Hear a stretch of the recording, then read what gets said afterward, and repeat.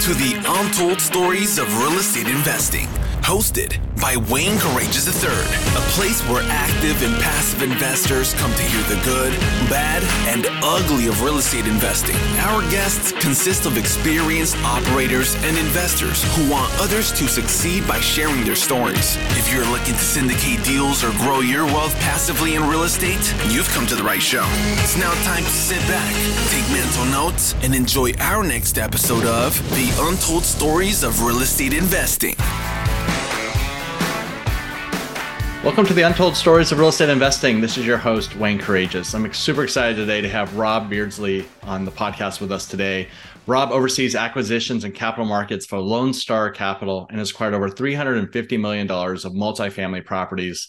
He's evaluated thousands of opportunities using proprietary underwriting models and sold over 10,000 copies of his ebook, The Definitive Guide to Underwriting Multifamily Acquisitions. Rob, welcome to our show and thanks for being on. Thanks for having me. Yeah, so if you could give our audience a little background about yourself and how you got into the industry and where you are today. Absolutely. I grew up in Northern California in the Bay Area in a real estate family. My parents focused on the residential side of the business. They were involved. They had a brokerage firm, and they did fix and flips and some construction, all on the single family side. And that business didn't really resonate with me. I saw my parents work really hard and just chasing commissions, and they weren't really accumulating assets. And so I really fell in love with the Warren Buffett model, get rich slow, long-term wealth accumulation. And so that was where I found multifamily to be the best fit. And so it really was a great fit for me in particular because I had the single family background from my parents, understood that world. And then, as you know, going from 1 to 100, it's not rocket science. So jumped into multifamily originally with my family about now, I think 7 years ago. And unfortunately, my dream was to start a company with my dad. Mm-hmm. Unfortunately, he was just still busy with his brokerage. So I went out and met my business partner, Kent. We started Lone Star Capital 5 years ago. And, as you mentioned in the intro, since then, we've acquired almost 400 million in deals, all in Texas, and have, just had a great run so far, growing the company, building the team. It's been a lot of fun. A lot to dig in on that. It's just it's incredible thing in 5 years, that huge upswing. It's incredible. But well, that's interesting. I didn't realize that you had a background in just growing up in real estate. I think that's huge to learn, and that's one thing that I'm trying to do. My middle child, Lily, she goes to properties with me. She actually shows interest, and she's had some pretty cool she's going to turn 10 in June. But it'd be pretty cool. The other kids, my son's like football, doesn't care about anything else but memorizing football cards and playing football. And Emma, she's more into the tumbling stuff. So anyway, I may have one real estate person, I guess is what my point is, in the family. So were you, what were you doing with your family growing up to get you that exposure and any of that transfer over to what you're doing today, even though that was single family, you're doing larger multifamily? Yeah, there was a lot that I learned just through osmosis. My parents, they ran the business from home. So there'd be employees coming in and out, and I would just be at home listening to them on the phone, talk deals all day. So it rubbed off more than I realized. And I think I've never really said this on a podcast or thought about this too much, but one thing that I really like that my dad did with us as my sister and I, who's right there, she works for me as well at the company. He always spoke to us very maturely, and he spoke to us as adults when we were kids growing up. And I think that was a tremendous value and benefit because we got exposure to more mature conversation, and in turn, learning to present ourselves and speak more maturely and intelligently. So I think that's been a huge win, especially being young in the industry. I started Lone Star when I was 20. So, raising money is hard enough. And then trying to raise it when you don't have any experience and you're 20 and you're a dropout, that is really tough. So I think armed with, that ability to speak and be intelligent and communicate, lead and inspire, those are, I would say, the most important keys to our success. Yeah. And one thing that I've noticed about you, we recently met earlier this year, But your name and your brand, I should say, has been really strong in the community of multifamily investing, last, several years. But one thing that I think that separates you from others, and maybe it's because you're having to overcompensate a little bit because of that education background, but you're always dressed for success. You're always in a suit and tie.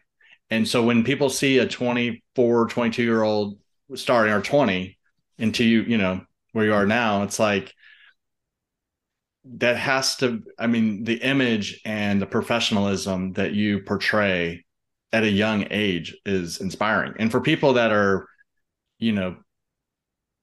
thinking there's one path forward to success with college or whatever, you've overcome those challenges. So I'd like, if you could speak to a few moments just about that for people who, or were in your shoes of having to make it had to have been a huge, hard decision early on, that, and then how did you overcompensate to beat through those, challenges?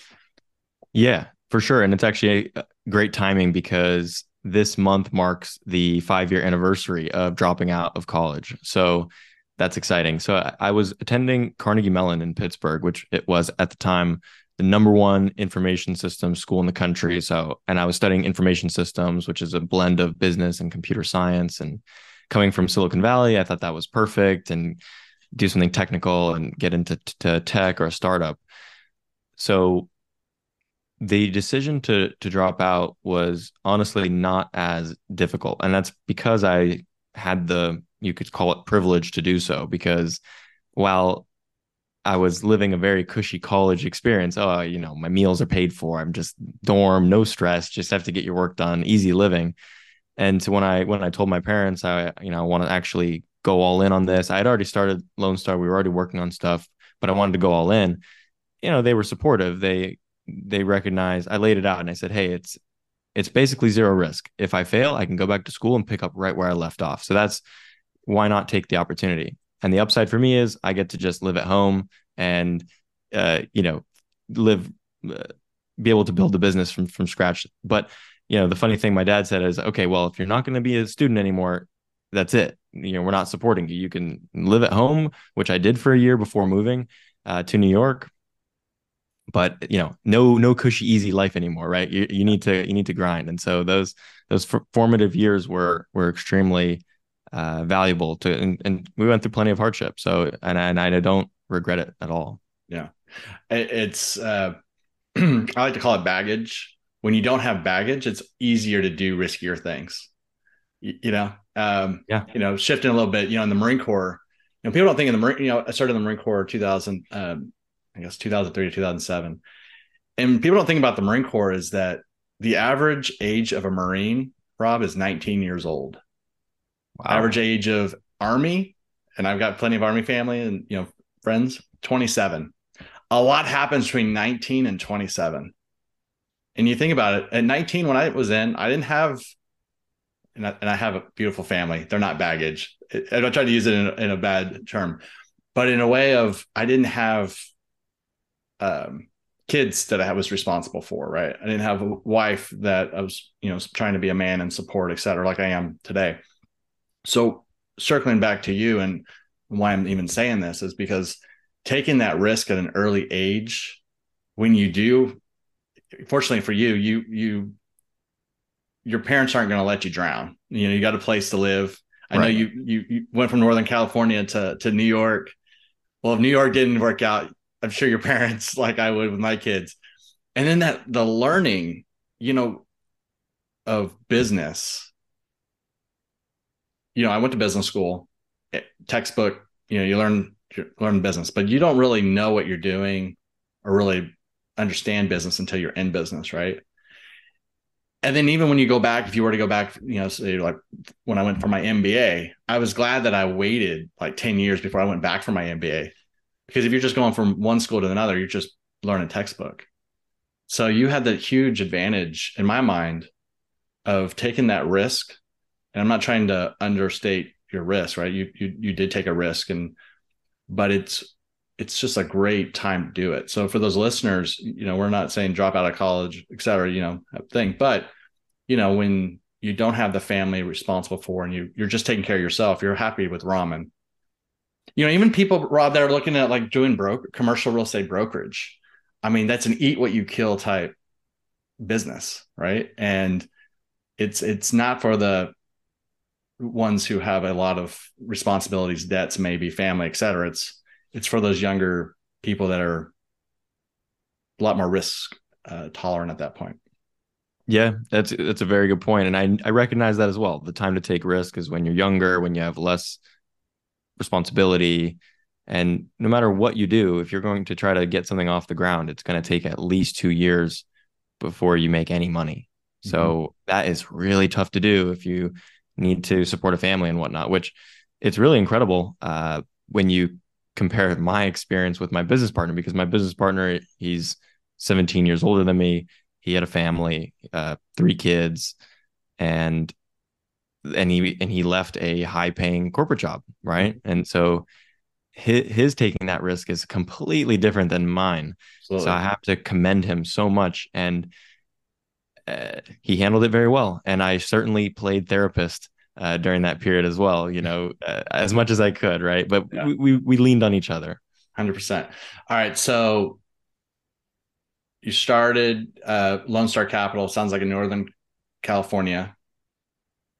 You decided a year later to move to New York City. Talk to us about that. And then also, did you have a coach? I mean, yeah, your parents were focused on single family brokerage, but it's a completely different beast than managing, operating multifamily, large multifamily. That's right. Yeah. So, I mean, before we were recording, I told you that I had taken my first job in New York. I fell in love with the city and wanted to move out here. Fortunately, my business partner was born and raised here, so it was just made a ton of sense to just move out here and start the business together here. And that was really all that was behind it. As far as a coach, we both were in Joe Fairless's mentorship program, and that's what was our initial attraction to Texas. And then as we were looking out at the market, Dallas, Austin, Houston, San Antonio, we gravitated a bit more towards Houston. Houston is a bit more of an interesting market, higher cap rates, a little bit more risk, a little bit more nuances. So we got our first deal done in Houston, and then from there just went to the next one and the next one, and we just got the momentum and just decided to continue our focus rather than spreading ourselves out. Yeah, I mean it's similar what we've been doing as well with Houston. I chose Houston because that's the closest city I live to. It's a city that I've lived in. I've got a lot of the relationships, but it's also, when you go there, it's a very diversified city, and not only on the people, but the industry. It gets a bad rap, I think, Rob, of it's just an oil city. Yeah, it is, but it is the largest medical center in the world. My daughter, had a surgery, heart surgery.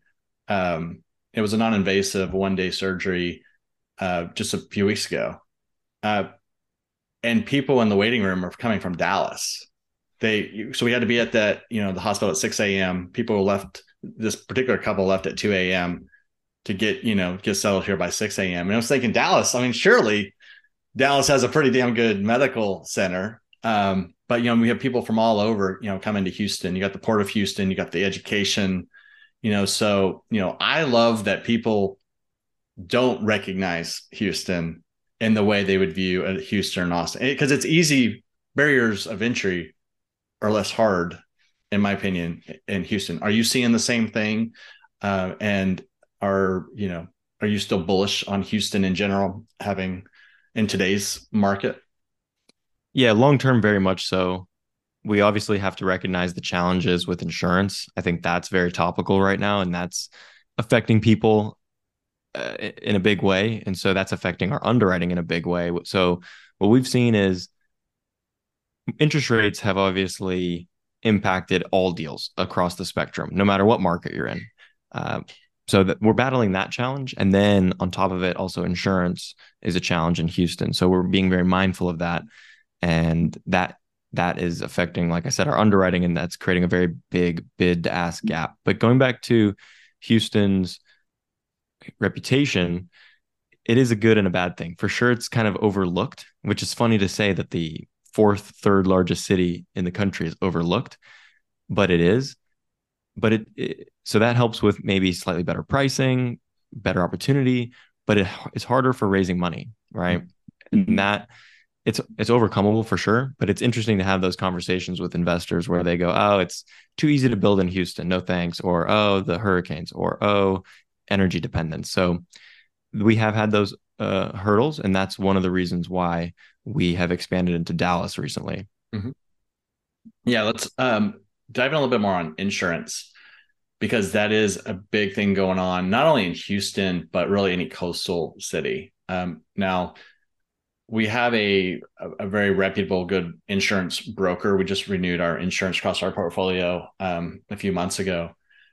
But my understanding is the reason not only is Houston having the spike in insurance, property insurance, deals with, a lot of the massive hurricanes and, losses that have happened it seems like year after year consistently, but also just the number of carriers that actually will insure the Houston market is less. So the capacity, so I guess what I'm hearing out in the market is the capacity to insure these properties is less. And in doing so, think of like a supply and demand, it's more, it pushes price.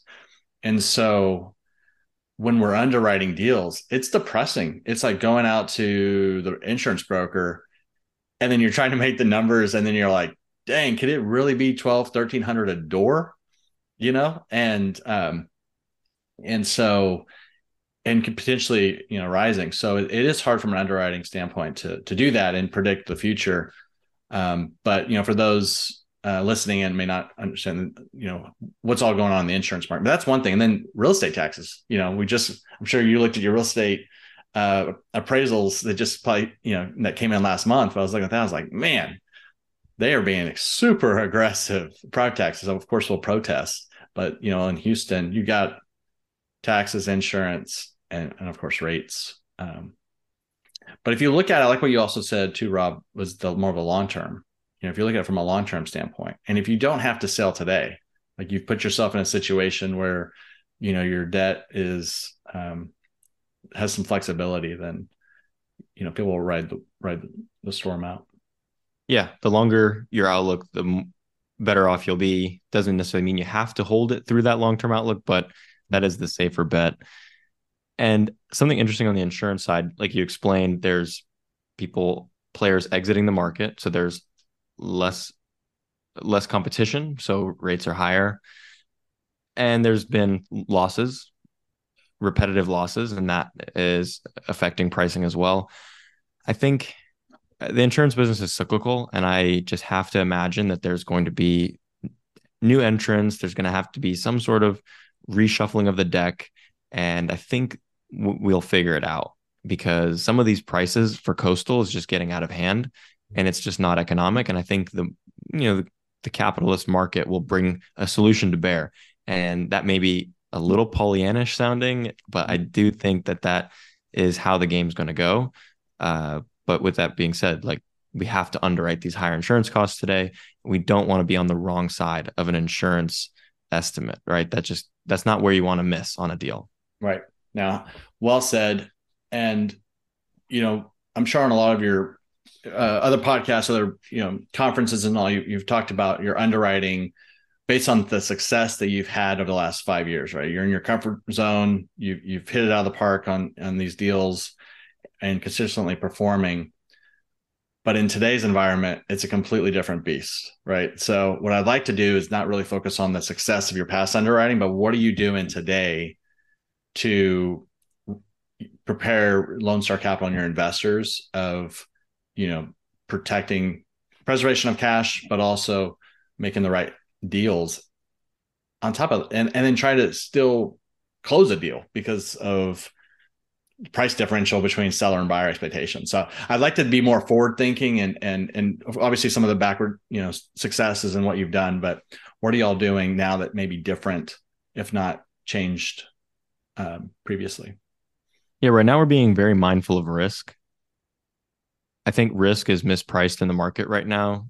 You could go to the market right now and buy a deep value add deal, and it would just be the same yield on cost or cap rate or whatever valuation metric you want as a clean stabilized deal. So there's just, you're not getting paid for the risk out there, so it's better to not take it. So, and also given the fact that there's likely going to be operational headwinds in the near term, such as a recession, which would impact collections, rents, occupancies, right?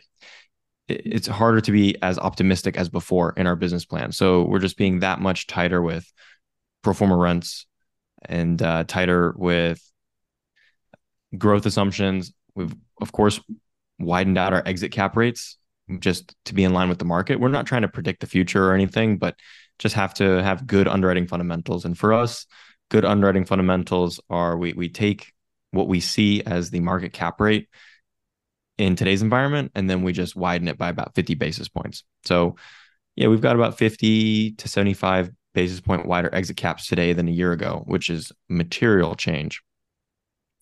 As far as debt, I'd say this is the biggest strategical difference is we are only doing fixed rate permanent financing. So no bridge loans anymore and the fixed rate. So typically we're doing 7-year loans, which I think is a perfect sweet spot because it's long-term enough to be able to ride out the storm and have that long-term view.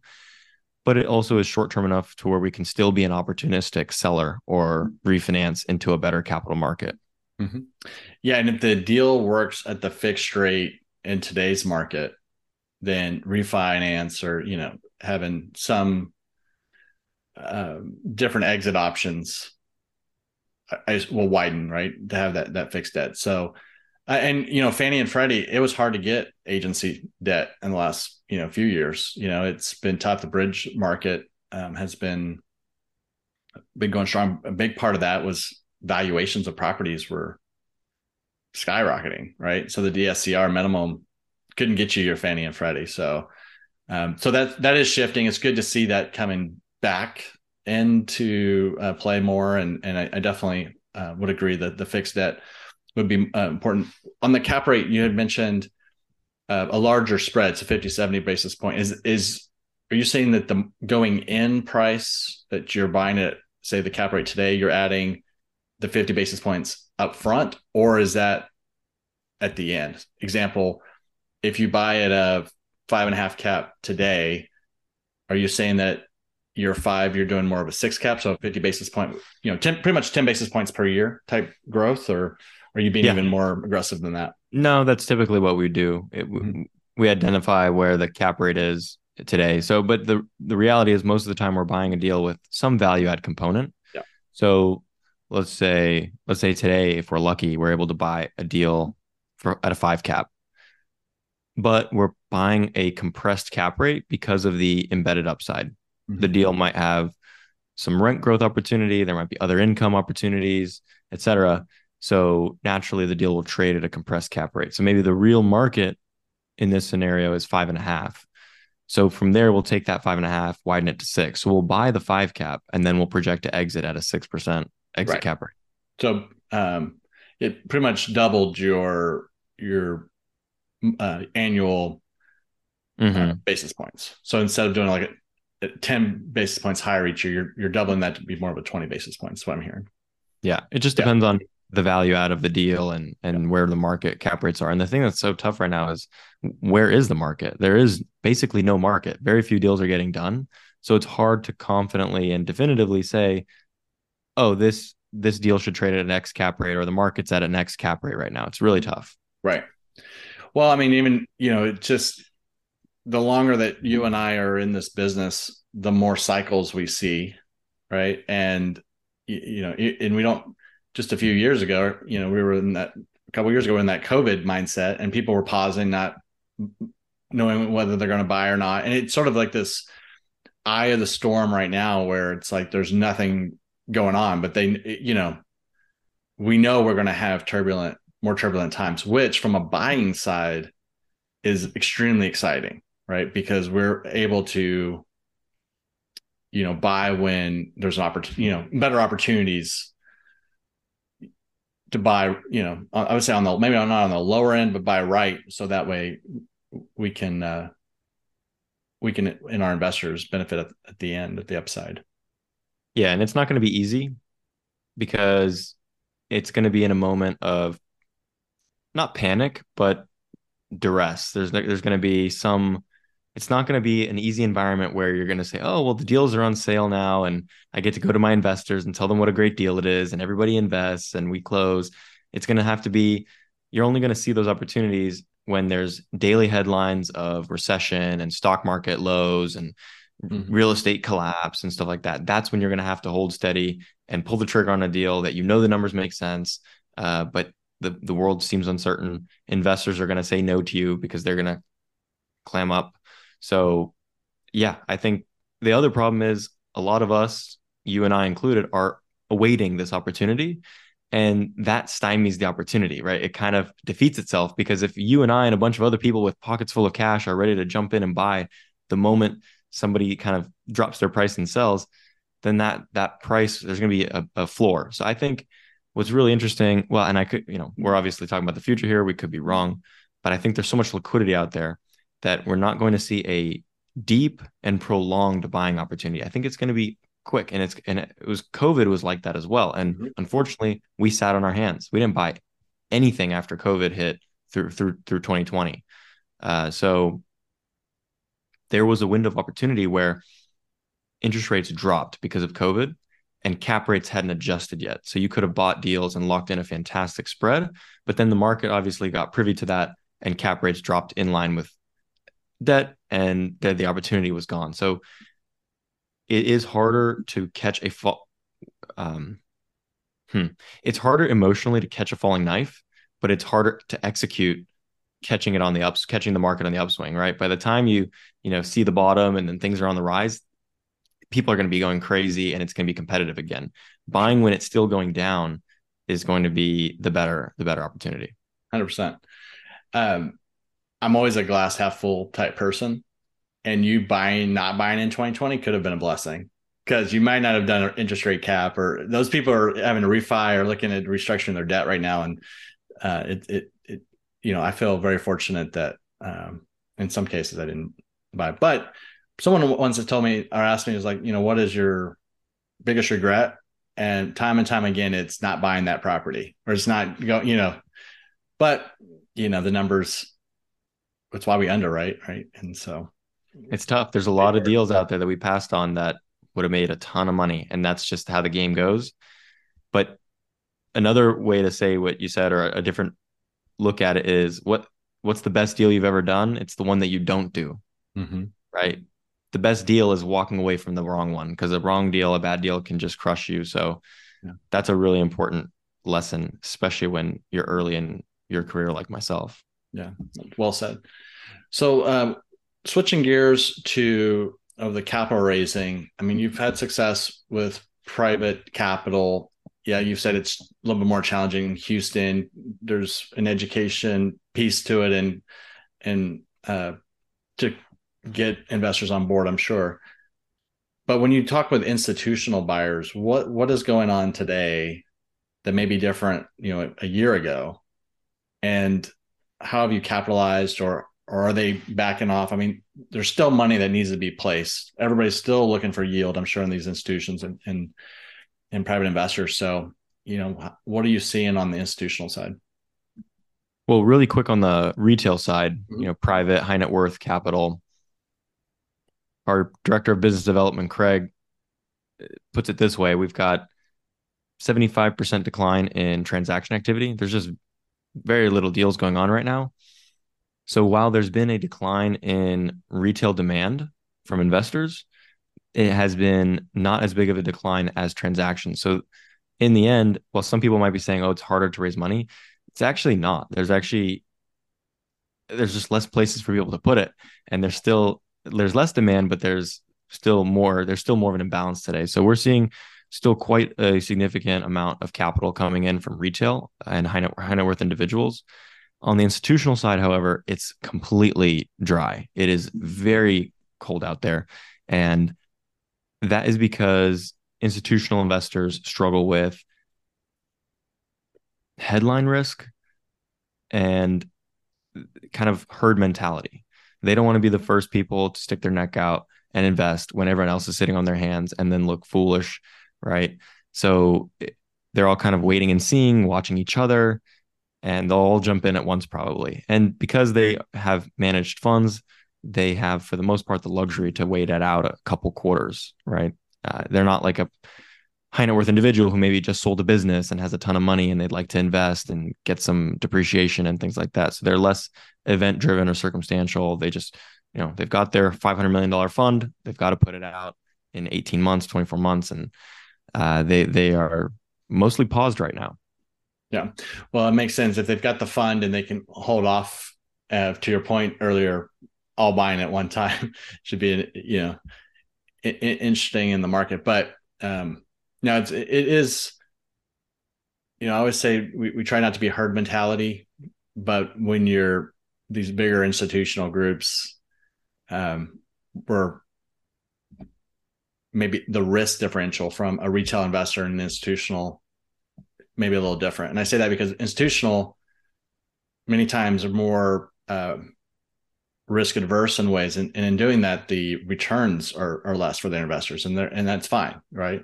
Whereas retail investors, and at least I can speak for myself, I can have a little risk just knowing that the return is higher, so it's that relationship. So nobody wants to be the first in the institution. It makes sense. On the retail side, there's still activity. There's less, as you mentioned, and you make a great point. When there's less activity, there's still people out there who's looking to place capital. So,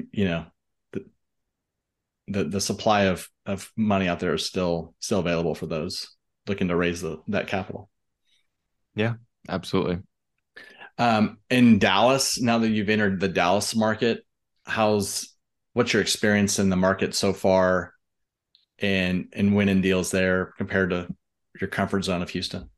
Yeah, I think there is an element of experience and comfort zone, which gives us an advantage in Houston. But nevertheless, I think Dallas just really is much more competitive. Mm-hmm. There is a real difference there. So I'm sure it'll improve over time as we build our expertise and our reputation, and we'll get better deal flow in Dallas, better looks. But still, you've got to come ready to go and ready to stretch your numbers, because that's just the way it is, right? You're not going to walk into Dallas with really easy conservative underwriting and expect to win a deal. There's a lot of other buyers who want that deal as well. So that's what we've seen in Dallas. On the flip side, though, when we closed our first Dallas deal a few months ago, we had a ton of new investors come in.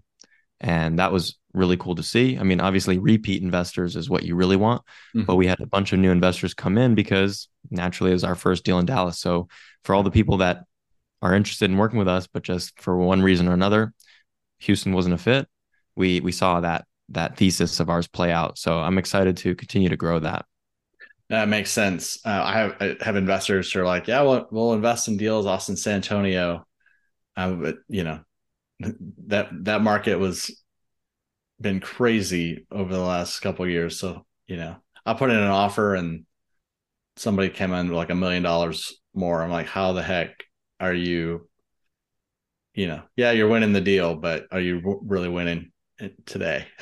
Like, is it really, can it be cash flowing at that point? But that's just how the markets were there. So, talk to us a little bit about your underwriting, this definitive guide to underwriting multifamily acquisitions. What drew you into writing that book, and is there anything that you would have updated on today's version if you wrote it? Yeah, great question. So, yeah, I originally wrote that book and I published it in May of 2020. So it's been about 3 years now, and it's been a fantastic experience. I felt that there was a big gap in the market, that there was no book out there that detailed the underwriting process to my liking. There wasn't really an option out there. You could maybe go to a textbook, but the textbook wasn't real life. And then as far as actual process and from someone who's actually doing it, there just wasn't that in existence. So I wanted to give back to the community and fill that niche gap. And that's exactly what we did with that book. And it's been a huge success. We've sold almost 15,000 copies. Oh. And it's been a great ride. provided a ton of credibility. It's grown our network a lot. It's opened doors. So I think I knew in the back of my mind that writing a book was going to be a good idea and a success, but I definitely did not foresee this level of success and benefit that it would bring. 100%. And would you change anything in the book today? Yeah, as far as changing it, it's funny. Actually, a few months ago, I did a reading of the book to record the audio book. And so that was the first time I had reread the book in a long time. So that was an interesting experience. So I'm trying to remember what I would change. It's impressed that you even did that. Most of the time people outsource the audio part. So no, I thought it was a fantastic opportunity to, right. One of the purposes of the book is to show myself and my personality and build a relationship with the reader or the listener. So why would I give up that opportunity and let someone else talk to them, right? So I think that's a no-brainer for an author to do. But I'm trying, as far as changes, it sounds like the fundamentals haven't changed. The fundamentals definitely haven't changed. I would maybe say that I would be a little bit more aggressive or explain things a bit more realistically. I was still a little bit stubborn back then, and just, my way or the highway, and the numbers need to all work out this way or the deal doesn't work.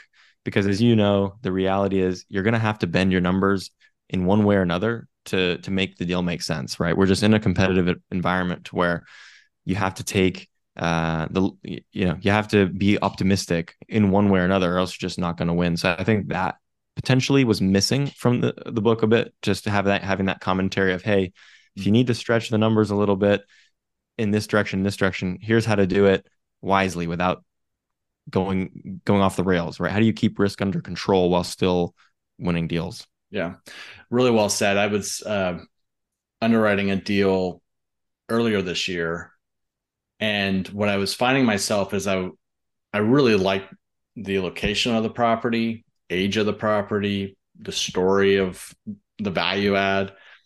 And so I was making things a little bit more aggressive on all accounts. And that's not like me, but my emotions were starting to get into it. And so one of my partners was looking at it. He's like, Wayne, there's no room for failure the way you underwrote. And I took that feedback and I looked back and I was like, huge lesson learned, right? And you have those wake up calls, and it's why you have your partners, sort of your advisors looking at it.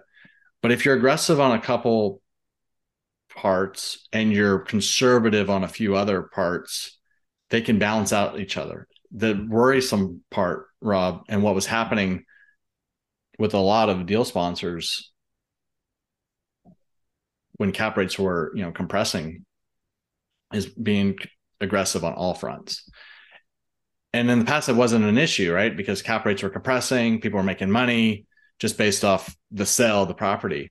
But as we move forward into 2023, 2024, I think, you've got to be, sounds like we've got to be a little aggressive to be competitive, but not to a point where everything is aggressive. Would you agree or change? Well, absolutely. Yeah. And you need to, like, you can't push every button, obviously, exactly. Right? You can't have it stretched too tight.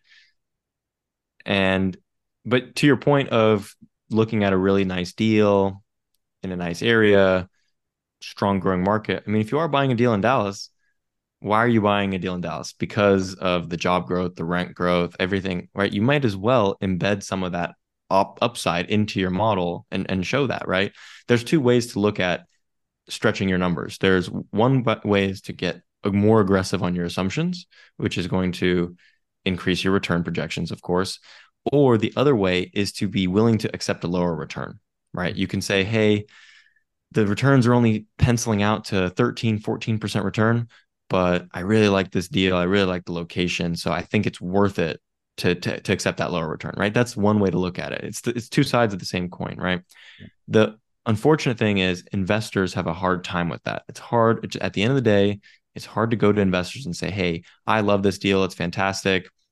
Here's why we should do a 13% return deal. Mm-hmm.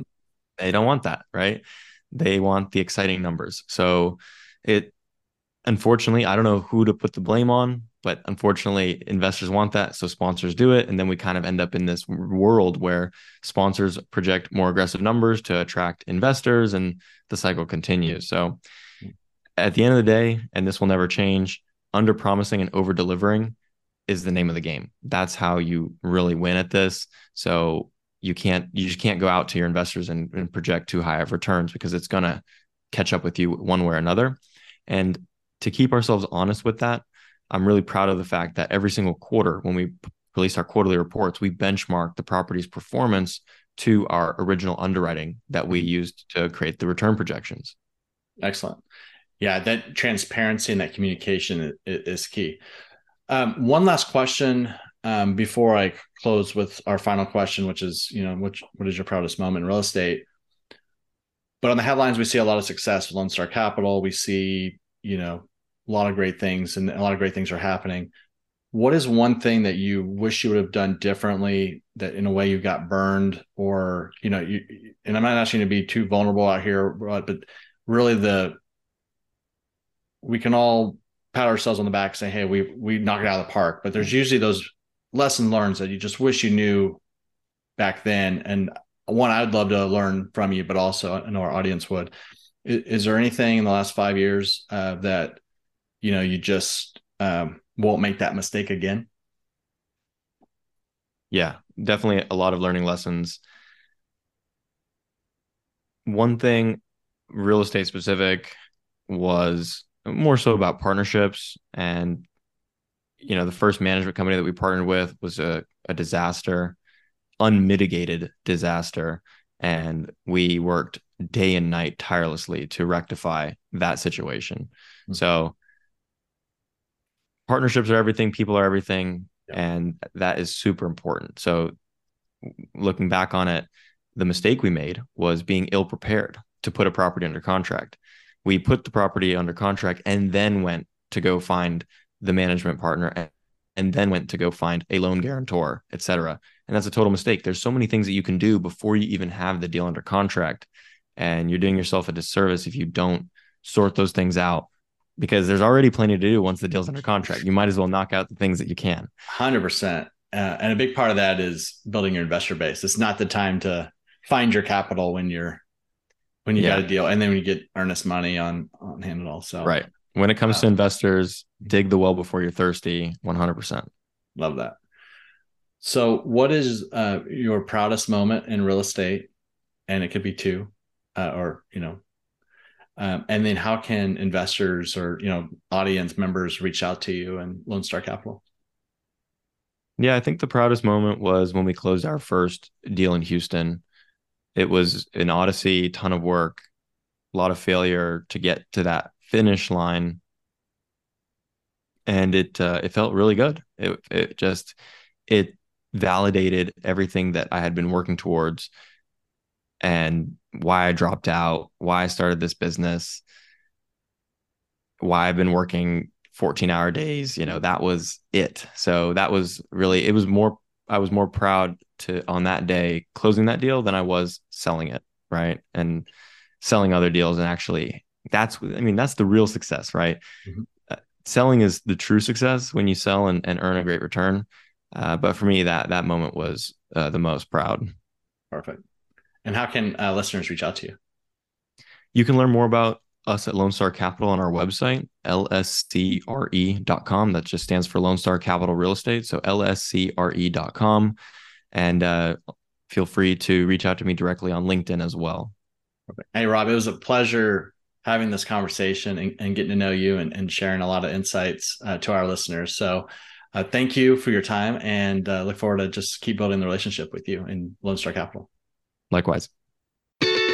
That's all for this episode. We hope you subscribe, share, and leave a review of the show. For more information about passively investing in multifamily apartments, check out Wayne's free ebook by going to CREIPartners.com/ebook. Also, follow us on Facebook by searching CREI Partners. This was the Untold Stories of Real Estate Investing.